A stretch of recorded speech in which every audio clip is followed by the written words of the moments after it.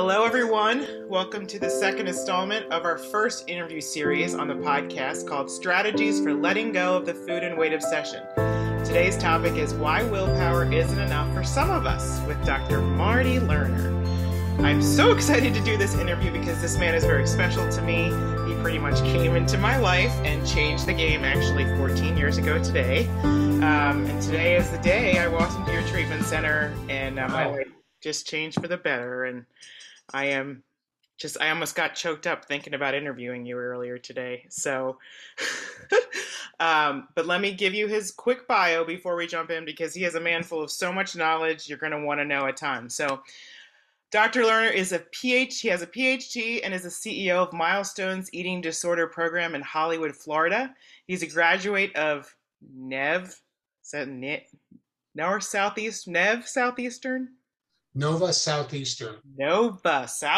University, a licensed and board certified clinical psychologist who has specialized in the treatment of eating disorders since 1980.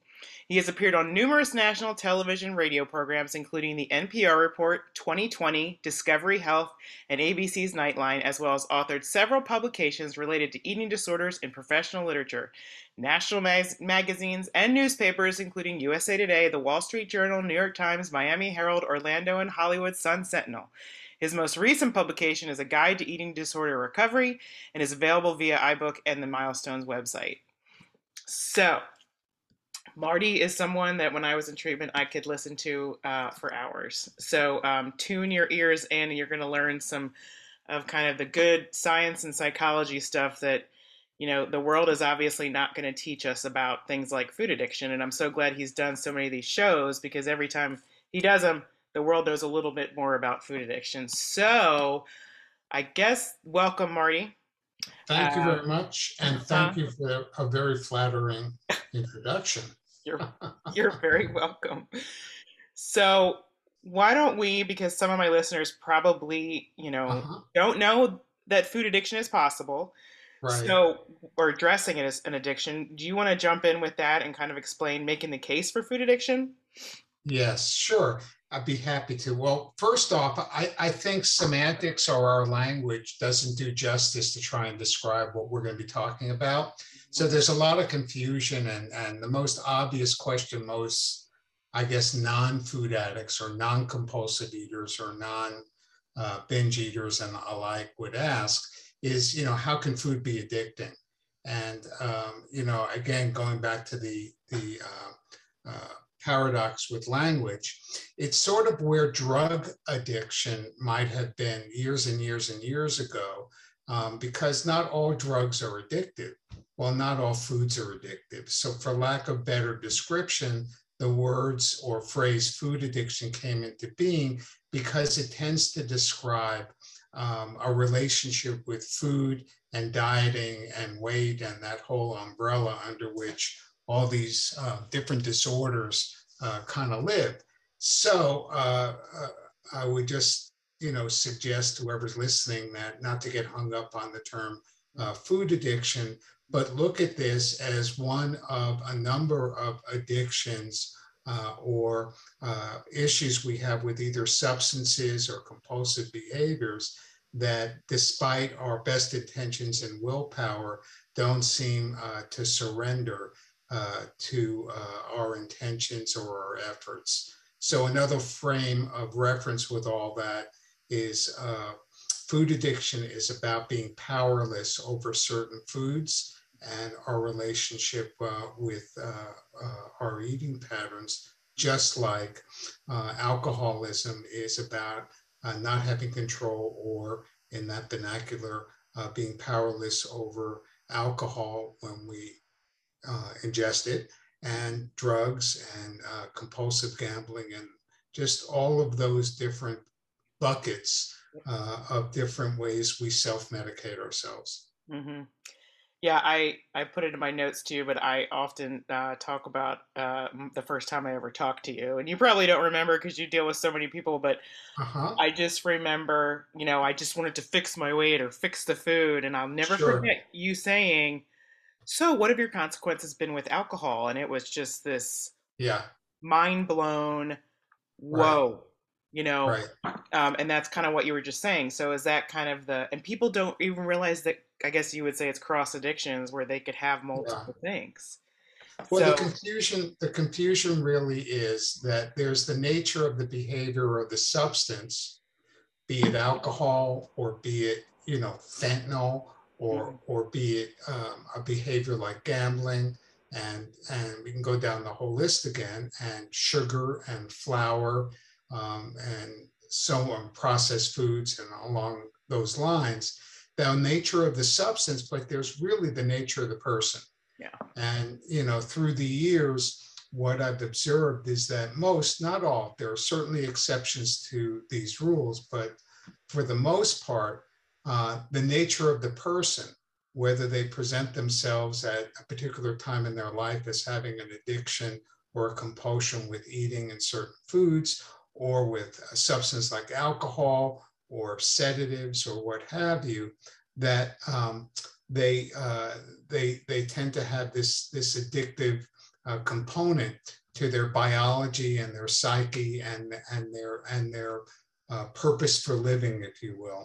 Hmm. And I think that leads me to conclude that when I'm talking with someone, and I don't remember the specific conversation, but with someone like yourself, I'm always on the lookout for getting a sense or an intuit about having other forms or substances with which someone, is not able to control with willpower. Hmm. Yep. And in your case, it was a double martini or something along those Yeah. lines. Yeah. Yeah. Pretty much. Yeah. It's, and I think, and you probably know this, a lot of treatment centers don't treat. I mean, a lot of treatment centers just treat one. They don't address Oh yeah, yeah. What ends up happening is because of lots of different reasons, we label someone to describe their illness. Mhm, So maybe we label someone as having cancer, or we label someone as being alcoholic, or we label someone as drug addicted, or we label someone, whatever. And what ends up happening is, if you use the medical analogy, cancer, well, is there one cancer? Maybe it originated in a lung, but by the time someone is being treated, they maybe be treated for, a tumor in their bone, or kidney cancer, or wherever it migrates. mhm, So if I make the same analogy, someone may start out as a compulsive overeater, the symptom of which may be obesity, or they may start out dieting, and the symptom of that for some people can end up being, an anorectic kind of illness. What ends up happening is they tend to, I like to say, switch chairs on the Titanic, thinking they're not going to drown. So with chemotherapy and the way we treat cancer, what ends up happening is we treat the lung cancer, and we may have reduced the tumor, but in many instances, it's migrated to another part of the body. And then we have to go and now treat the other part. Well, that person doesn't have control over that. There's a lot of processes that happen. Well, likewise, I would make the argument that someone may start out with, food addiction or compulsive overeating, or even alcoholism or whatever, and they either put down or migrate to another form of self-medication. yeah, So for the food addict, it might be, well, they have gastric bypass, and now they can't physiologically self-medicate by overeating. So they find that what was social drinking now manifests itself in compulsive drinking, mhm, and so on and so forth. mhm, So back to the analogy, most people and institutions that treat these disorders are very narrow focused, or have been historically narrow focused. So they're treating a symptom, which might be the substance of use or the behavior of abuse, but not looking at the disease and the nature of the person being an addict or addictive personality, or having that genetic, physical, emotional, and spiritual malady. right. If they're not treating all three of those legs of those stools, then they're only treating a symptom. And I think that that's what you find both in medicine and psychiatry and in treating addictions. Wow. And I think that's what's so key about, I mean, because I think I was set to go somewhere else and someone recommended your facility, and mainly because you had 12 step. And, I think that is such a important piece of it, where it's like you need that support group program for when you walk out of the place. And Yeah. I know not everybody chooses it. I know, because you hear people say, "Oh, treatment doesn't really work." And it's like, well, treatment isn't the fix. We need to learn to live the new lifestyle. But I have heard of people, a lot of people going to ones that don't use 12 step. And I'm grateful that you had us go to those meetings. Yeah, it's not an original Yeah. thought. Look, to be candid, what I do and what many people do who have letters after their name and their livelihood or their profession is, helping professions. Many in this field have a blend of personal experiences as well as professional experiences. And to tease out which are which is a little bit tricky, but it is a blend of what's evidence-based and what's experientially based. Yep. And I think that is a more potent formula than just an academic or intellectual understanding of something, because there are some components to recovery or a recovery lifestyle that have nothing to do with intellect. Yes. That have a lot to do with experience, but also have to do with finding your own path to spirituality and a connection with something more powerful than your own ego or self. And so that may take the form of something familiar to people in terms of their religious upbringing, or it may be a redefinition or a retooling of that and their own flavor of spirituality. But where all these paths tend to meet, in the end, is a connection with usually with a God of your understanding, and then the rest of that can be left for people to decide for themselves, the different details of all of that. Mm-hmm. But from a psychiatric or psychological perspective, my view of that is stepping out of the self or the ego and looking for the spirit within. Yes. And whether someone labels that the Christ within, or they label that the Allah within, or the tree within, or whatever within, the more important thing is that they disassociate it from the ego of willpower or self. Yep. So my favorite expression along those lines is, your ego is not your amigo. Oh, I remember that one. You had so many good one-liners. So that brings me to your other favorite piece, or the other thing I remember so much is Smerf, SMERF, right? Which is kind of what is it? Not a metaphor. What's well, an acronym. That's it. Yeah, and there are three languages that I tend to speak, and there are languages that you tend to speak, and there's a language that may be your religious language. Mm-hmm. There may be a language that is your native tongue, English. There may be a language in your profession. So in mine, I speak fluent insurance language. I speak fluent psychiatric psychological language, but I also speak fluent recovery. Yep. So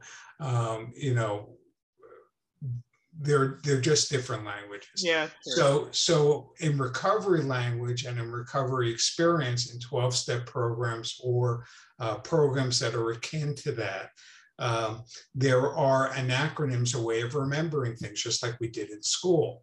So I remember Roy G. Biv or something to remember the primary colors. Mm-hmm. So for me, the expression I had heard in attending, and yes, I have my own addictions that I've been recovering from for some years. So sitting in the chairs in these rooms and being educated, what was given to me was something called HALT: hungry, angry, lonely, tired. And those are elements that you want to avoid or address that lead people to being more prone to picking up a drink or an addictive substance or compulsive behavior.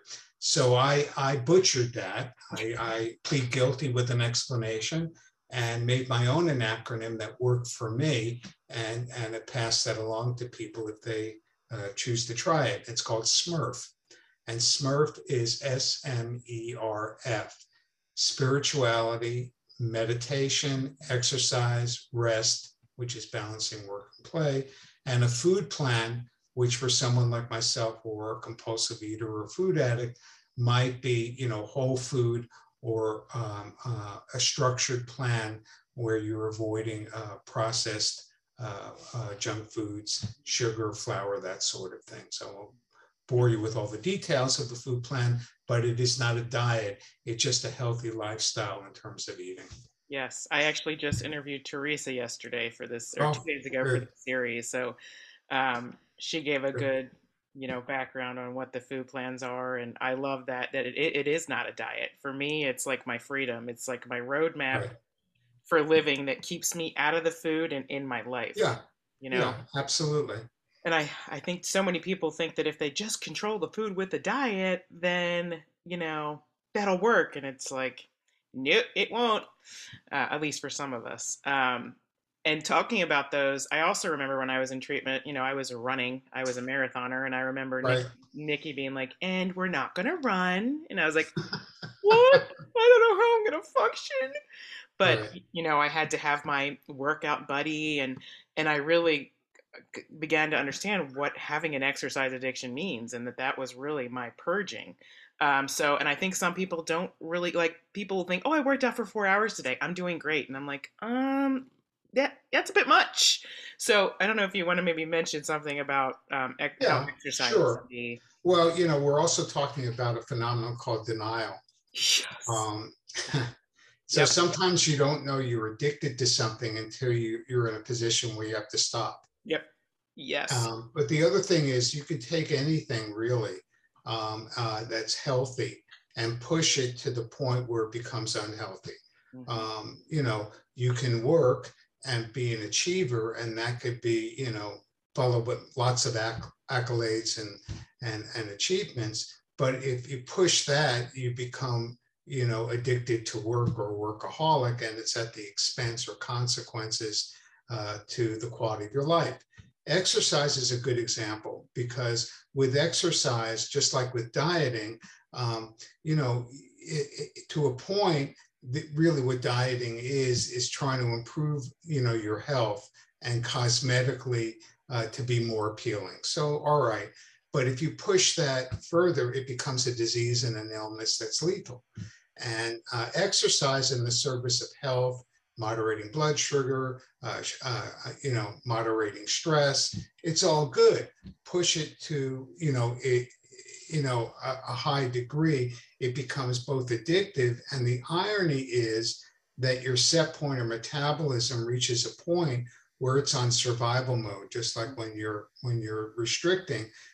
So eventually you develop tolerance, meaning that you have to do more to achieve the same effect. So you have to eat less and less and less while you paint yourself in a corner to be able to not gain weight or to lose more weight. And you have to exercise more and more and more to stave off depression or the malaise of feeling like you're not doing enough. And then also you're burning all these calories, but you're not burning as much as you think, because what ends up happening is your body's conserving energy. So you could be running 2 hours and it would have been more effective to just run a half hour. Wow. You should get up and say that at the beginning of every marathon. Well, look, you can't say that everybody that drinks is alcoholic. No, it's so You true. can't, you can't say that every kid that has a candy bar, has to go to treatment. Yeah. And you can't say that everybody that runs a marathon, has an exercise addiction. So not all overweight people are food addicts or compulsive overeaters. Yep. Not all marathon runners are exercise addicts. However, if you were fishing, that would be the fishing hole I would go to catch one. Exactly what I was thinking. It's not. I mean, I'm always amazed at people that aren't as addictive as it with it as I was. Yeah. But yeah, you Let's know, go. you catch Let's go something. back to the nature of the person. Yes. Yep. Yep. So, a lot of people trade in their purging through making themselves sick or laxative abuse by purging through exercise because it's more socially acceptable Yep. and not as ego dystonic or oppositional to your value system or whatever. Yeah. So, it's all the same beast. Yeah, it is. And that's why I love that you say that because it helps me look at every behavior and everything is okay, is this going to that level of I'm doing it a little too much? And, Yeah, I don't want to turn off dog lovers, but I know that, where I live in South Florida, it's a bit much for me to see a baby carriage and I'm going to go say, oh, what a cute baby. And I look in, it's a little schnauzer in a baby carriage. I mean, I think, there's love addiction. There's, oh, yeah. there's anyway. So, where you draw the line, could be subjective, but in my book, it's about the consequences, so. Yeah. And the dog's got a outfit on and a binky in its mouth. Right. Yeah. I mean, I love my dog, but I'm not taking it out for a walk in a baby carriage. I got it. So that makes me want to dive more into that, the neuroscience, the hypothalamus, and the. Yeah. I know you could go for hours on this, but again, it's another area I think a lot of people don't understand, the serotonin and the dopamine and. Yeah. I can try and simplify this, but basically it used to be thought, as a matter of fact, in the original literature that was written by the original 100 men that started, notice I said men now, in AA, it's now 50% or more women. But that said, this was in 1939. And then they had a Dr. Silkworth who worked with alcoholics, who was not an alcoholic, but described it as a disease, which we owe him a great debt for, but also described it as an allergy. And we're now in 2022. And it was more recently, relatively speaking, that the technology caught up with what was written or experienced anecdotally recorded. And that is that we have PET scans, proton emission tomography, and we have functional MRIs that when you inject dye, you can map parts of the brain that have concentrations of certain neurochemicals.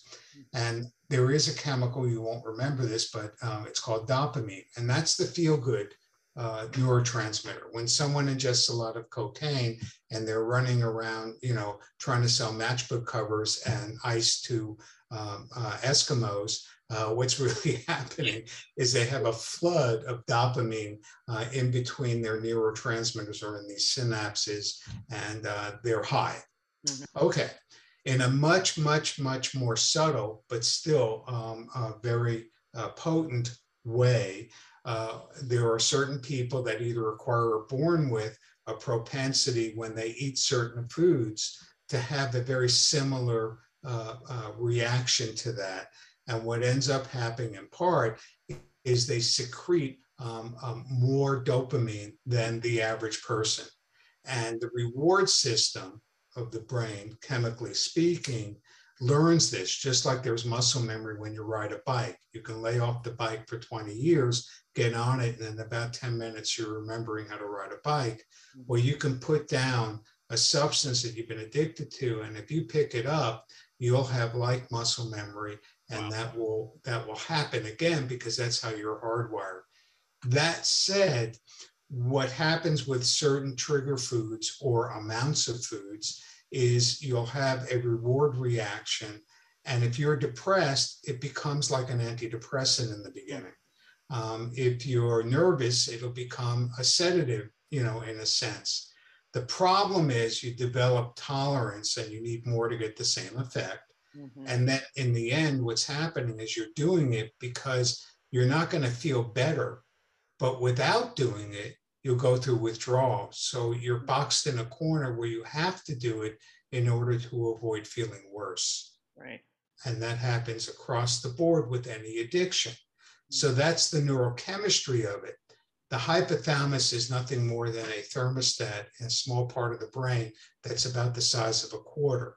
And like a thermostat, it can go up or down in terms of your metabolism, but it also controls hormones and directs ghrelin in your stomach and leptin, in your fat tissue, and all these hormones to tell or signal you when you are hungry, or when to eat, what to eat, and when to stop eating. The problem is that the thermostat gets broken when you've abused it as much. It's like playing with the thermostat at home. Mm-hmm. And eventually you don't know which way is up and which way is down. So you're eating despite not being hungry, mm-hmm. or the leptin creates a resistance and your brakes don't work as to when to stop eating, or the ghrelin is misinterpreted and it's really anxiety, it's not hunger, and you eat out of appetite, not out of physical need.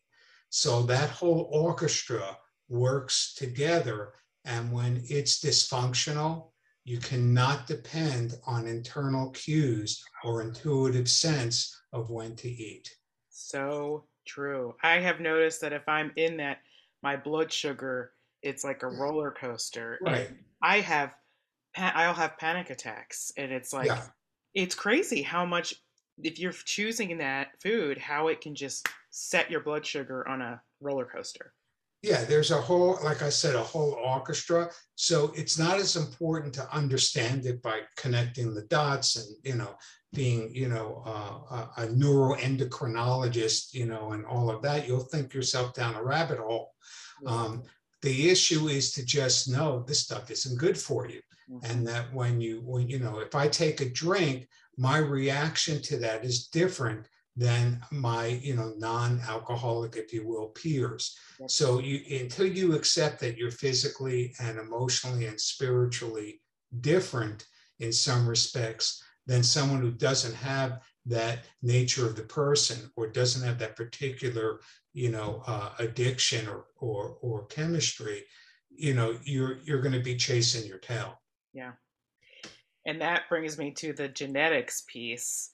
So, I have addiction all over, in my family, and thank God I also have recovery. But are you the one that told me this, that genetic loads the gun, environment pulls the trigger? Yeah, it's not an original expression, but that's true.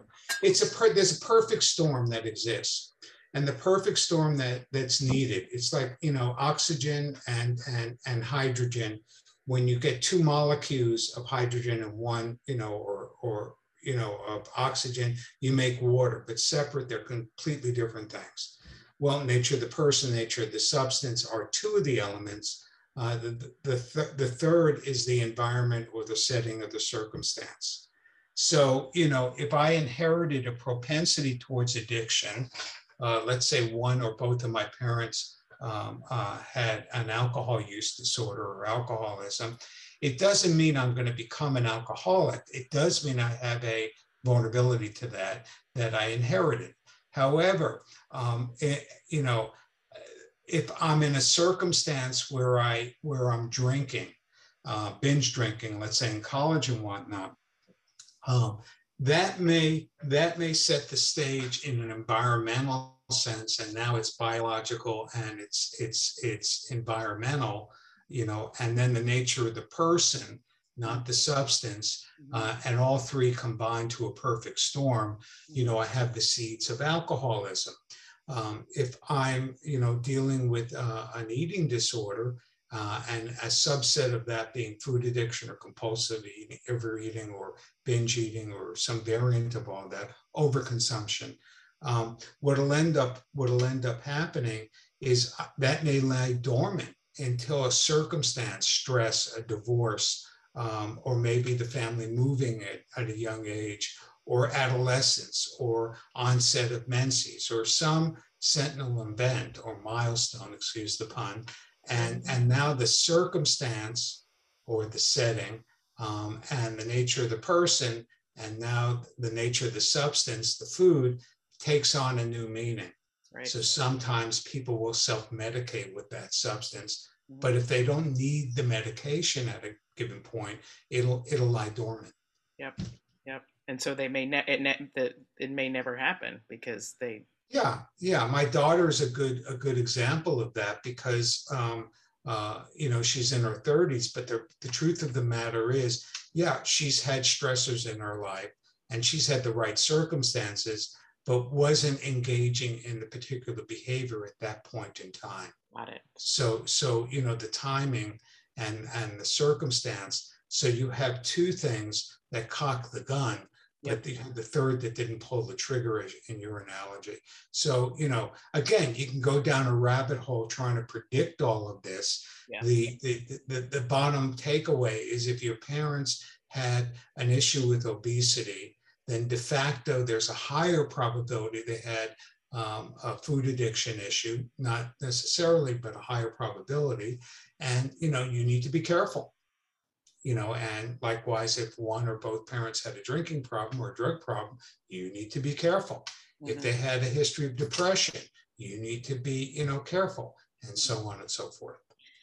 So then that's where, if you, when I came to treatment and you guys took away all those things I was escaping from, that's when it's like the trauma that I had as a child, it was there to start beginning revealed was my parents' divorce. And it's not like that was the one thing, but it was at the event, I guess, that kind of tripped, because that's when I started to have that relationship with food and diet, and all of that just went together. That was the onset. Yeah. So that was the trigger, if you will. Okay. The problem is that trauma doesn't have a language in the forefront of the brain. So there's the prefrontal cortex where a language is, or I call it the Mr. Spock area of the brain. It knows total logic, but no emotion. Wow. The amygdala is the back part of all of this. It's the reptile brain. It only knows two things. It knows how to go towards pleasure or get the hell out of Dodge when there's pain. Mm-hmm. And so what ends up happening is you step on a landmine. Your parents get divorced. Maybe you're 10, maybe you're 20, maybe you're 60. I don't know. And yeah, it's painful, but unbeknownst to you, you find, even though you're not aware of it, you're in less pain when you overeat, or you're in less pain when you're drinking, or you're in less pain when you're acting out in a relationship, or you're in less pain when you divert your emotions and distract yourself with work, and so on. Mm-hmm. But what happens is the prefrontal cortex forgets this. Mm-hmm. And so whenever you're triggered, and you won't realize what's triggering you, you'll just start to overeat. And then the overeating takes on a life of its own. Mm-hmm. Now you're not just overeating because you're upset, you're overeating, for any reason. Yep. So it becomes its own illness. Although it started as a symptom, now it's its own illness, just like the cancer migrated from the lung to the bone. And so now you have to deal with the illness, so you stop overeating. But if you don't deal with the trauma, maybe you'll go a month, maybe you'll go a week, maybe you go a year. You get into a relationship, you get into an argument with your significant other, you're off to the refrigerator. Why? Because your amygdala says, holy whatever, and then it goes to the food because that's the default to cope with that. But you're not conscious of that unless you've done the work to undo the trauma, so that you bring it frontal, and then you learn to identify it and see it for what it is, so you don't have to self-medicate. That's an oversimplistic explanation of trauma. There are many ways to get there, but you're not going to get there through talk and intellect. Yes. So that makes so much sense. But do you think that's why it's like, because when you talk about trauma, it's like people, it's like they don't realize, like, oh, that was actually, like, people think, oh, I'm not unique. It happened to tons of other people. Right. And they kind of just brush it off. So is that, maybe that's because they're still because I always see it as, until you address that root event, you're constantly responding the same way out of that original, you're reacting. Or you develop other means of self-medicating that are harm reduction or less, with less consequences. Mm-hmm. So let's say, I'll be real quick about this. Let's say I had a trauma like yours, parents divorced at 10. Mhm. I developed a food addiction or compulsive overeating. I get to high school and I get a crush on somebody. We won't go into that. And so I stop using food or abusing food, but I start, like everybody, smoking some Yep. marijuana, and maybe I take a pill or two or whatever. And so, not that one's, less destructive than another, but I start a different form of self-medicating. Then I run into a problem with that. And then, I'm doing something else. And then I'm doing something else. And it's like a triangle that goes down. And the further down the triangle, maybe the less harmful. And maybe I'm using a 12-step program. I see this all the time as someone who participates in it. You put down one addiction, the next one takes center stage. Mhm. And usually it's under the umbrella of codependency or relationships. Mhm. So what ends up happening, it could be cigarette smoking, it could be work, it could be what they call codependency, it could be a relationship issue. But untreated, you just keep switching chairs on the Titanic. It's just that the ship is going down slower. Mhm. It doesn't mean you can't stop using alcohol or drugs or food. It just means that in order to resolve the nature of the person being an addict and all the different things that come with it, you do have to look for root cause. Yeah. But you don't have to solve the trauma, so to speak, in order to stop drinking. That would be a mistake. That is a very good point. So actually, talk, since I've read probably 6 books on codependency, but maybe, and I still have my old ripped up Melody Beattie Language of Right. Letting Go devotional, Yeah, but maybe don't we all? Yeah, right. Maybe expand on the codependency, where some people. Yeah, codependency is one of those terms that has a lot of meaning. It's like, it gets very confusing. It simply means, some kind of dependence on people, usually outside of yourself, not a higher power, but people other than yourself, for either validation or having more control or influence over how you feel about yourself or your emotional temperature than you would like or realize. So I'll give you an example. I just can't explain it academically, but I have a group of guys. We meet at my house. We met last night, every Wednesday night. It's about 7 guys.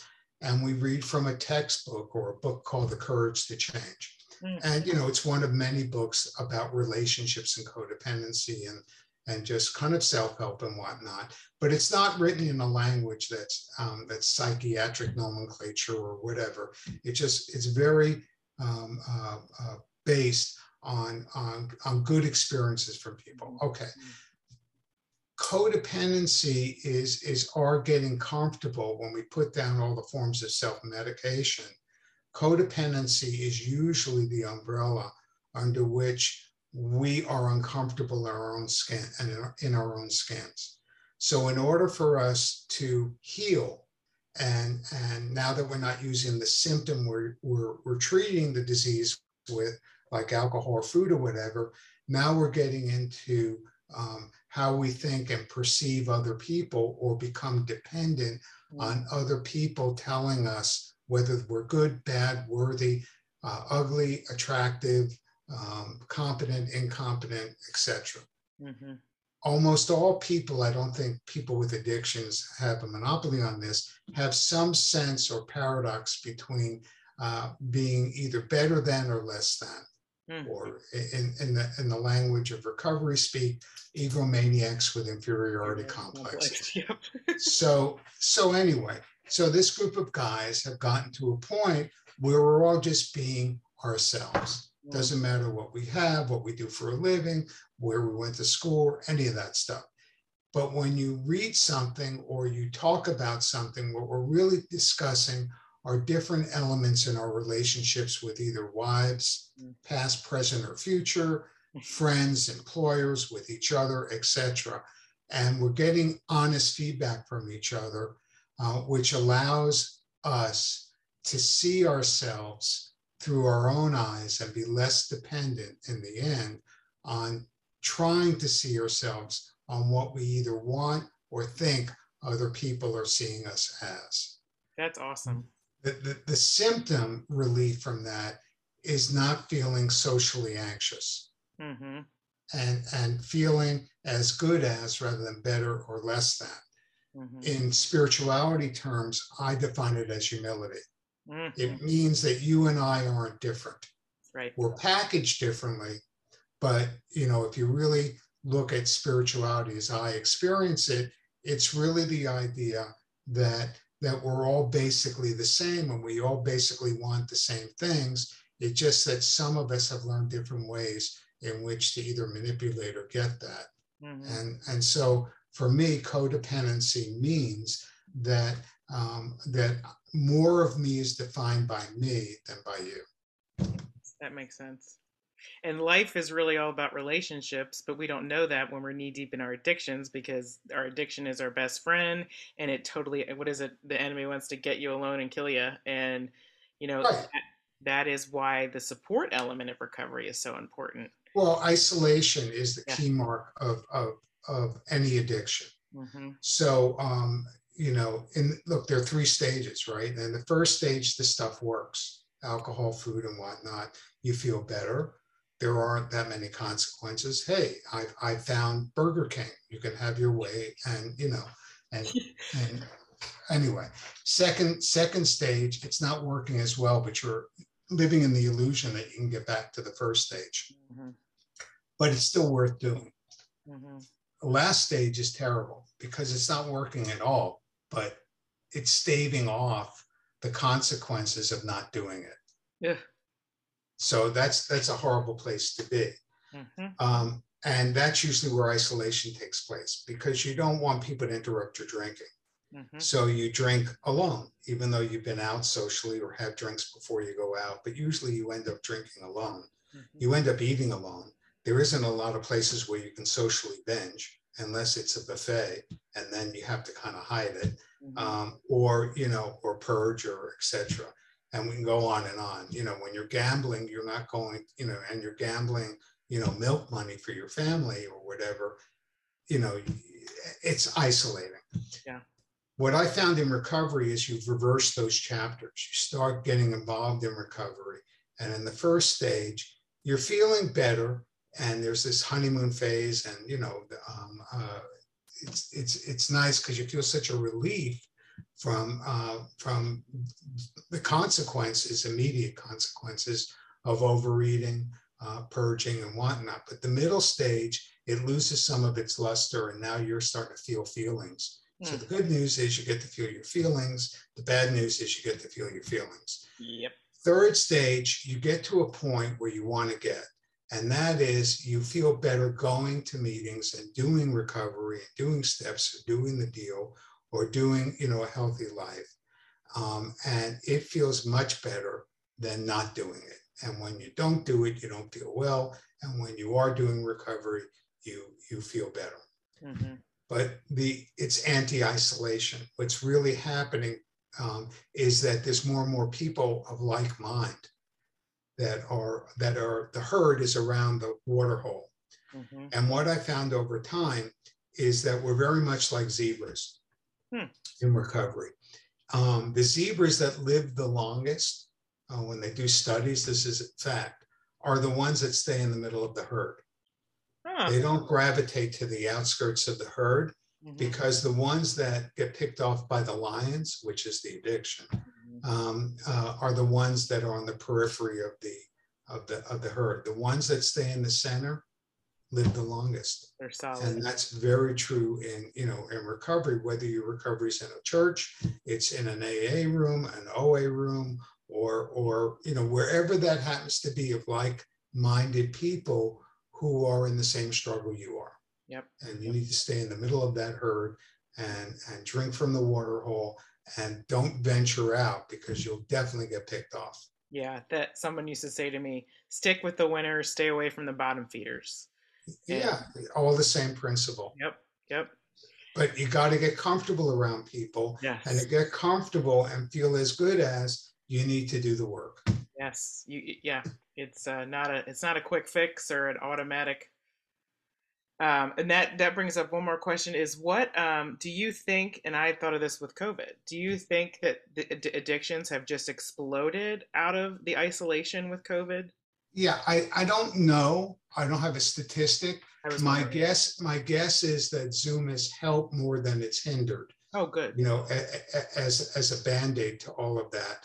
And that the silver lining in that is that it will probably stay, but not as a substitute for interaction and, you know, in group therapies and meetings and all of that good stuff, but as an alternative and an add-on for people.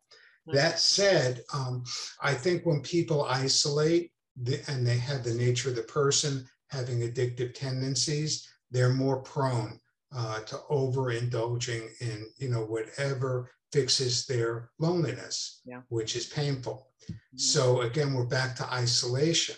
But if they're interacting, you know, it may be a salve to ease that discomfort. But you know, yeah, you know, if I were in China and I were forced to be, you know, in an apartment and all that, I'd be doing more than, you know, banging on pots and pans. I'd be out of my mind. Yep. So, you know, human beings are meant to be around other human beings, despite there's sometimes discomfort and ill feelings about that. It's a basic human need. That's why it's cruel and unusual punishment to take a prisoner and isolate them.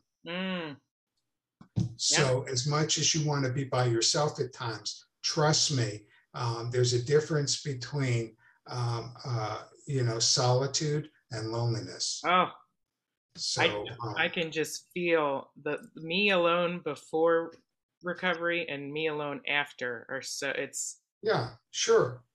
Yeah, so and it's one of those things you may not realize because, again, that amygdala part of your brain wants you to move away from pain. So you might isolate, but then, you know, what ends up happening is it tends to cause more pain.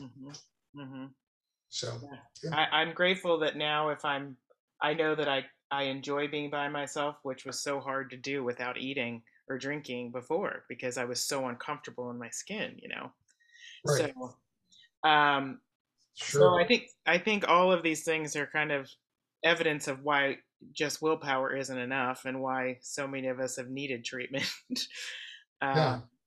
I don't know if you want to say anything else about willpower. Yeah, well, the only thing I would say, you know, is again, it's a language issue sometimes. To me, it's not about a discipline. The discipline is doing the things that you don't have to rely on willpower or your ego or yourself to deny yourself a substance. It's not about that. It's about no longer wanting it or needing it. There's a difference between I like something and I need something. People that don't have a drinking problem, they may like a martini or whatever, or a glass of wine, but we think we may like it. But if you have an addiction, it's that you need it. So it's a little bit different than that. But what I would say is that the solution that seems to work is not, you know, not in only the medical or biological side, and not only the psychiatric or emotional side, although those are important. I go back to this third leg of the stool, and that is you're much better off relying on some source of energy, power, or belief in something other than yourself. And when a group of people get together, the aggregate of those people, like a prayer circle or an AA meeting or whatnot, that's a very powerful source that you're not going to be able to measure with your five senses. Right. So it's important, you know, that you avail yourself of plugging into a power source that's not just between your ears. Love that. So essentially, you're kind of saying spirituality is kind of the essential piece of lasting. Right, and that you have to define what that is for you, and that, you know, that there's enough tolerance for most people that will allow you to define that. it doesn't mean it's devoid of some religious rituals or beliefs. It can be inclusive of that or exclusive of that. But what I would say about spirituality is no one is necessarily dictating what the rules of that are for you or what that should be. So it leaves you with the challenge of evolving that for yourself. And so it's necessarily ambiguous because no one's defining it for you. That makes total sense. Yeah, I often say I would not have been able to do it if it was a program of religion. I needed to be able to return to that relationship. Well, because most people grew up, regardless of their religious affiliation as a child, with fixed notions and experiences in what they experience as religious dogma. So when people first get into a 12-step program or another recovery program or what have you, they learn, again, this isn't original, that religion is for people that don't want to go to hell, and spirituality is for people that have been there. Now, there are a lot of people that develop their flavor of spirituality and then reconnect with their church of their childhood, but now reconnect with it in a completely different way, where the rituals have meaning and the symbols, if you will, and the texts that they read have a completely different take on it. So, the religion of your childhood is not the religion of your recovery. Nope, absolutely not. And that's a whole other topic that we could do another time. Yeah. Right. There is no one way or the highway, so, but you could tell one thing about everybody that has connected, to that power, and that's that they're usually good people. Yeah. So simple but true. Yeah. All right. Well, wow, we covered a lot. So thank you so much. Sure. Enjoy doing it. I'll wrap up now, and I'll see you guys all next week. All right. Well, you take care of yourself, and I'll get this to you when it's done. Okay, great. All right. Bye. Thanks, Marty. Bye.